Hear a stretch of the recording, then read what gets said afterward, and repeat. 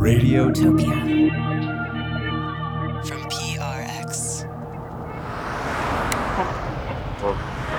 I think the strange, the crazed, the queer will have their holiday this year. I think for just a little while there will be pity for the wild. I think in places known as gay, in clubs, and cabarets, and bars, Pierrot will serenade Pierrot with frantic drums. About 14 years ago, I was a failing musician driving through the darkness of northern Ohio. I flipped on the radio, and I heard the voice of Tennessee Williams. One I kept, two I lost, we had felt it under frost. I was transported, totally transported, not just by his voice, but by the way that his voice kind of seamlessly overlapped and interwove with all of the other voices. It was a kind of spoken music that I had honestly never heard before.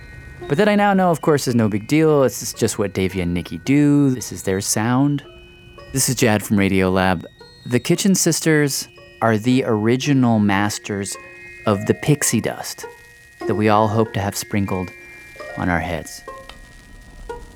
Welcome to Fugitive Waves. Lost recordings and shards of sound, along with new tales of remarkable people from around the world. We're the Kitchen Sisters, Davia Nelson and Nikki Silva. Today, the story of Tennessee Williams and the Pennyland recordings.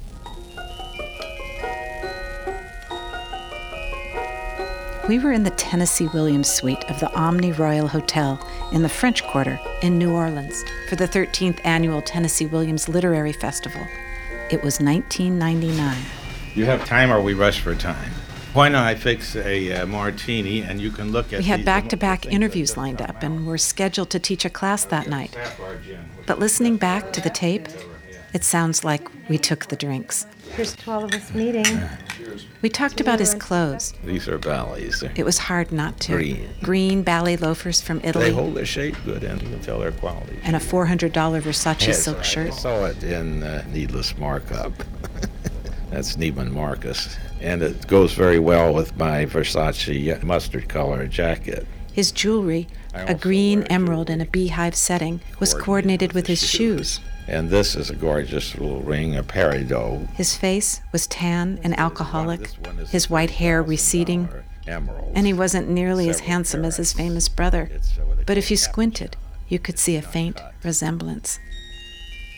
Will you introduce yourself, say your name? I'm Dakin Williams, the only surviving member of the Williams family that produced Thomas Lanier Williams III, otherwise known as Tennessee Williams. And my father called him Miss Nancy because he was sort of a sissy, because he didn't play baseball like I did, because he had diphtheria as a child, and he could hardly use his legs at all until he was 8 or 10 years old. And so naturally he didn't engage in baseball. He started reading books a lot, too, at a very young age. My mother used to censor them.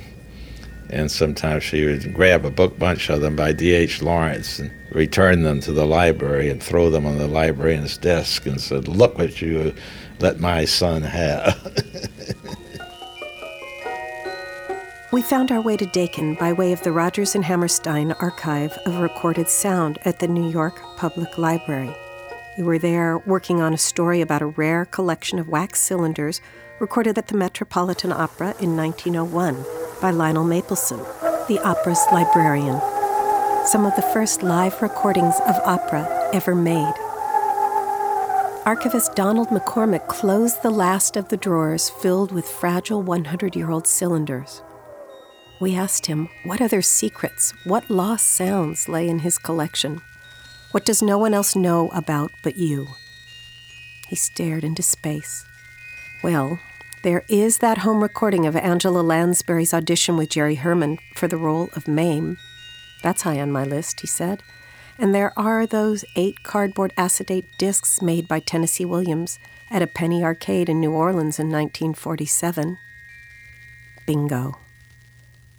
The discs had been donated to the library by Tennessee's longtime friends Donald Wyndham and Sandy Campbell.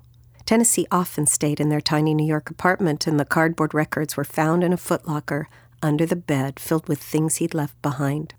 They had never been broadcast or heard by the public. The following is a series of cardboard acetate discs recorded in a voice-o-graph recording booth at a New Orleans penny arcade in 1948. The label says 7A28. Lovely. What scene? Streetcar. 11th scene. 11th scene. Bong! Those cathedral chimes. Bong! They're the only cleanest thing in the quarter. Tennessee Pancho Rodriguez and a couple of other people made in 1947 in Pennyland. They had a lot of little machines you could get, like the Lord's Prayer on a penny. And they made a record. Tennessee did some of his poetry. They did a parody from the scene from Streetcar. You believed in a boy, just a boy. 6A8. Pancho singing. Ven que estoy borracho, que voy por el mundo como alma perdida. I'm Kenneth Holditch. I wrote The Last Frontier Bohemia, Tennessee Williams in New Orleans. He was living with Pancho Rodriguez in 1946, 47. Their relationship, was he a flamenco dancer? I think he and his brother Juan had an acrobatic act that the two of them did in New Orleans. They met at the reception for Tennessee. When Tennessee returned to New Orleans from New York, he was always retreating from his success, which he could not handle gracefully. And so he fled to New Orleans after the Glass Menagerie opened. And a lot of new friends came into the picture, and among them was Pancho at a cocktail party. 6A5. Princess Interview. The speakers are Tennessee Williams and Pancho. This is Vanilla Williams interviewing Princess Rodriguez, who just arrived here from Monterey. Princess, what do you have to say about the trade here in this town? Have you gotten around much yet? Oh, yes, I have, Manila. I have gotten around. I've been cruising on Canal Street, you know. Oh, honey, you get off Canal Street. Miss Canal Street is no good. You should get on Mr. Royal or Mr. Bourbon. You should get up to the Personality Bar. It's the place for you girls. The Personality Bar? Yes, ma'am. Princess Rodriguez, you get your ass up to the Personality Bar. I am Lyle Leveridge, the chosen biographer of Tennessee Williams. Pancho had a sense of humor. Tennessee being a sexual minority and Pancho being a Mexican, they both took to look at society as being preposterous in many ways. Pancho was given to temper tantrums, apparently. And on one occasion, when he was angry with Tennessee and Tennessee was gone, went into the closet with scissors and cut up all of Tennessee's clothes. At that time, when Tennessee met him, he was writing the play Streetcar Named Desire. And in Pancho, he had a kind of a role model of the character that he would eventually create in Stanley Kowalski. And because of Pancho's dominance over him, he was playing out the role of Blanche Dubois. Even the thing about the kindness of strangers, that famous line, came out of Tennessee having said, "You bring strangers into our house." Pancho's reply to that was, "Some of my best friends were strangers." Tennessee Williams, when did you get the idea for this play? Everybody's talking about the name of it, of course. This play I started writing while the Glass Menagerie was running in Chicago. And after 2 or 3 weeks, I gave it up. I thought it was much too violent for the theater. I started a very quiet play after that, and whenever I'd get back in a violent mood, I'd return to work on the streetcar. A story ripped from the fabric of life, as earthy and violent as its unforgettable star. This record was not recorded in a penny arcade, but it was recorded in 1948. Streetcar. Put your little foot, put your little foot, put your little foot right there. Da da da da da da da da da da da da da right there. Put your little foot, put your little foot down here. It's 1 o'clock, and here is Mary Margaret McBride. Tennessee Williams, his play, got absolutely good reviews from every single critic, and that's unusual this year. I like that man, too, the husband, Brando. Marlon Brando. He's the most gifted young actor, yes, in the New York theater. Oh, he packs a wallop for me. He's dynamite, he really is. Of course, I know now there is a streetcar line named Desire. Yes, in New Orleans they call it Désiré, the old people do. Oh, I see. It's French, you know. There are two streetcars that run along one track. One is named Desire, and the other is named Cemeteries. So they sum up all of life on those one tracks. Can I help you, ma'am? Well, they told me to take a streetcar named Desire, and then transfer to one called Cemetery. His life was writing, first as telling stories. When he was a very small child in Mississippi. The older people would sit around after dinner on the porch and rock in chairs and swap stories. Then my brother would chime in with his two bits about jungles and tigers and crocodiles. And finally he'd get scared himself. He said, "It's so scary I can't go on." He wrote 5 to 8 hours a day, usually 7 days a week. There's a wonderful passage in which he said, "I would work all morning," and that's when he was writing Streetcar, "and then spent with the rigors of creation. I would go around the corner to a bar and restaurant called Victor's, where I'd have a brandy Alexander and eat a sandwich and listen to Ink Spot's recordings on the jukebox. And then he would go over to Rampart Street and swim in the New Orleans Athletic Club, where they had an indoor pool. He swam every day." Oh, Tennessee did the same thing all the time. He wrote and he drank. It wouldn't matter if he'd had a quarrel with his lover the night before and been up all night, or if he'd been out on a binge and had a hangover, he'd get up and go to his typewriter, and he broke down more machines. And when he died, they found a closet full of typewriters that he literally pounded to death. He loved to work to music. He always had a Victrola with him. He had his little collection of records because he liked to have background music when he wrote his work. It was more than a habit, it was a compulsion. It was something he had to do, like breathing in and breathing out.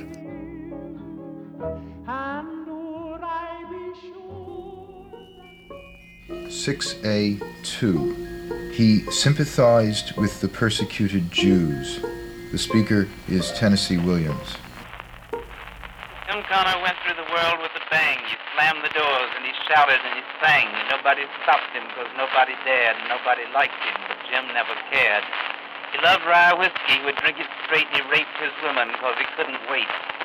He shocked the neighbors. He gave them a fright when he ran out naked in the middle of the night and puked in the gutter and pissed on the lawn and sang bawdy songs till the crack of dawn.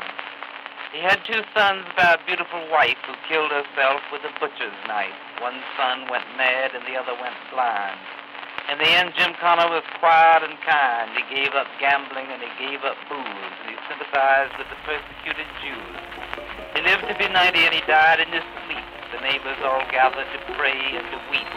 And his ashes are kept in a marble vase, because none of them remembered what a dirty lout he was.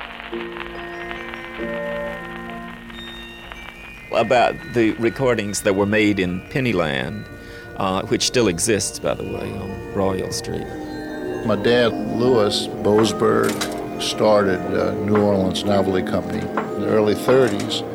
Pennyland on Royal was mostly pinball games, 10 balls for a penny, quiz machines, claw machines. Fortune telling would record your voice.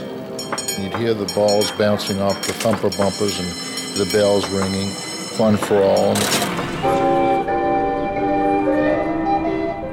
He was asked, "What first brought you to New Orleans?" And he said, "St. Louis, a city I loathe." I'm Kenneth Holditch, editor of the Tennessee Williams Journal. Glass Menagerie, of course, is set in St. Louis, and it is autobiographical, with the main characters being based on Tennessee, on his mother, Miss Edwina, and on his sister Rose, who lived until 3 years ago. She had a prefrontal lobotomy in the 40s, but she lived to be 87 and was the inspiration for much of his work. I think Tennessee saw a great deal of himself in Rose as he saw her deteriorate into mental disorder. He seemed to have felt that that was a possibility of something that might happen to him. 6A4, Heavenly Grass. The speaker is Tennessee Williams. We took a walk in heavenly grass. all day while the sky shone clear and black. My feet took a walk in heavenly grass, all night while the stars rolled past. Then my feet come down to walk on earth, and my mother cried when she gave me birth. Now my feet walk far and my feet walk fast, but they still got to get the heavenly grass. In heavenly grass. He did write those lyrics intended to be set to music, which Paul Bowles did. Bowles did the music for the Glass Menagerie, but he also did the music for the poems that Tennessee wrote called Blue Mountain Ballads.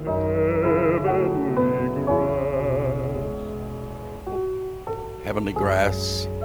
My feet took a walk in heavenly grass all night while the distant stars rolled past. My feet came down and walked on earth, and my mother cried when she gave me birth. He was a deeply religious person. He was brought up mainly by his grandfather, an Episcopal priest. The complexity of this man, his sexual nature and the rest of it, it's not cut and dried, the difference between heterosexual and homosexual. He lived in the closet, a very big closet, and he went in and out of it as he pleased.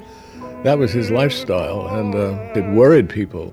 There were men being imprisoned for what he was doing, picking up numbers. He could, at any time, been in a place like New York City, ended up in prison, as many people were, and many careers were being broken because of this. Lyle Leveridge, author, Tom, the unknown Tennessee Williams. Well, I'm gonna lay down my burden down by the riverside. Being from the South, having spent those very formative early years in the Mississippi Delta, which is a world of its own, I do know that Tennessee was fascinated by Elvis. And he wrote Orpheus Descending, hoping to get Elvis Presley to star in it on Broadway, and put the guitar in the play for that reason. Colonel Parker, of course, would hear none of that because they weren't going to make enough money on a Broadway show. You know, he could turn out 6 of those movies. Well, in this picture of Tennessee and Elvis that Dick Levitt sent me, Tennessee is looking up at Elvis like a little puppy dog or something. They met in Hollywood. Tennessee was out there for the filming of Suddenly Last Summer, and Presley was making one of his movies. He played a soldier in it. And I saw that photograph, and I said, I don't believe the look on your face when you're meeting Elvis Presley. He said, oh, I think he's wonderful. He said, he's a great actor. Johnny Mahegan, Joella Albert, and Tennessee Williams singing Down in the Valley. Trio, Down in the Valley. Down in the valley, valley so low. To hear the string blow low, hear the string blow. If I didn't care more than words can say, if I didn't care. Tennessee Williams and the Pennyland recordings was produced by the Kitchen Sisters, Davia Nelson and Nikki Silva, mixed by Jim McKee. Thanks to Irene Herman for permission to use the music Paul Bowles composed for Tennessee Williams' Glass Menagerie. Thanks to Randy Tom for musical fire. You've been listening to Fugitive Waves from the Kitchen Sisters. Stories from the flip side of history. Produced in collaboration with Tom Corwin. If I didn't care. Fugitive Waves is part of Radiotopia from PRX, a network of the best story-driven, creative, cutting-edge radio shows on Earth. Shows like 99% Invisible. I'm Roman Mars. The Truth. Benjamin Walker, Theory of Everything. Welcome to Strangers. Love and Radio. Radio Diaries. And us, the Kitchen Sisters. Get to know your new favorite shows at radiotopia.fm. Radiotopia from PRX is made possible with support from the Knight Foundation and our launch partner, MailChimp, who celebrate creativity, chaos, and teamwork. If you're interested in supporting this and other shows like it, email sponsor@prx.org. if I didn't care. Honey child, more than words can say. If I didn't care, would I feel this way? Darling, if this isn't love, then why do I thrill so much? And what is it that makes my head go round and round while my heart just stands still so much? If I didn't care, would it be the same? Would my every prayer begin and end with just your name? And would I be sure that this is love beyond compare?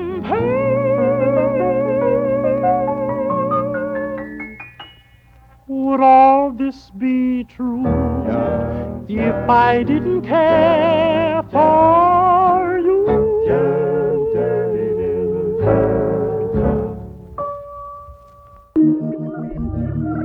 Radiotopia from PRX.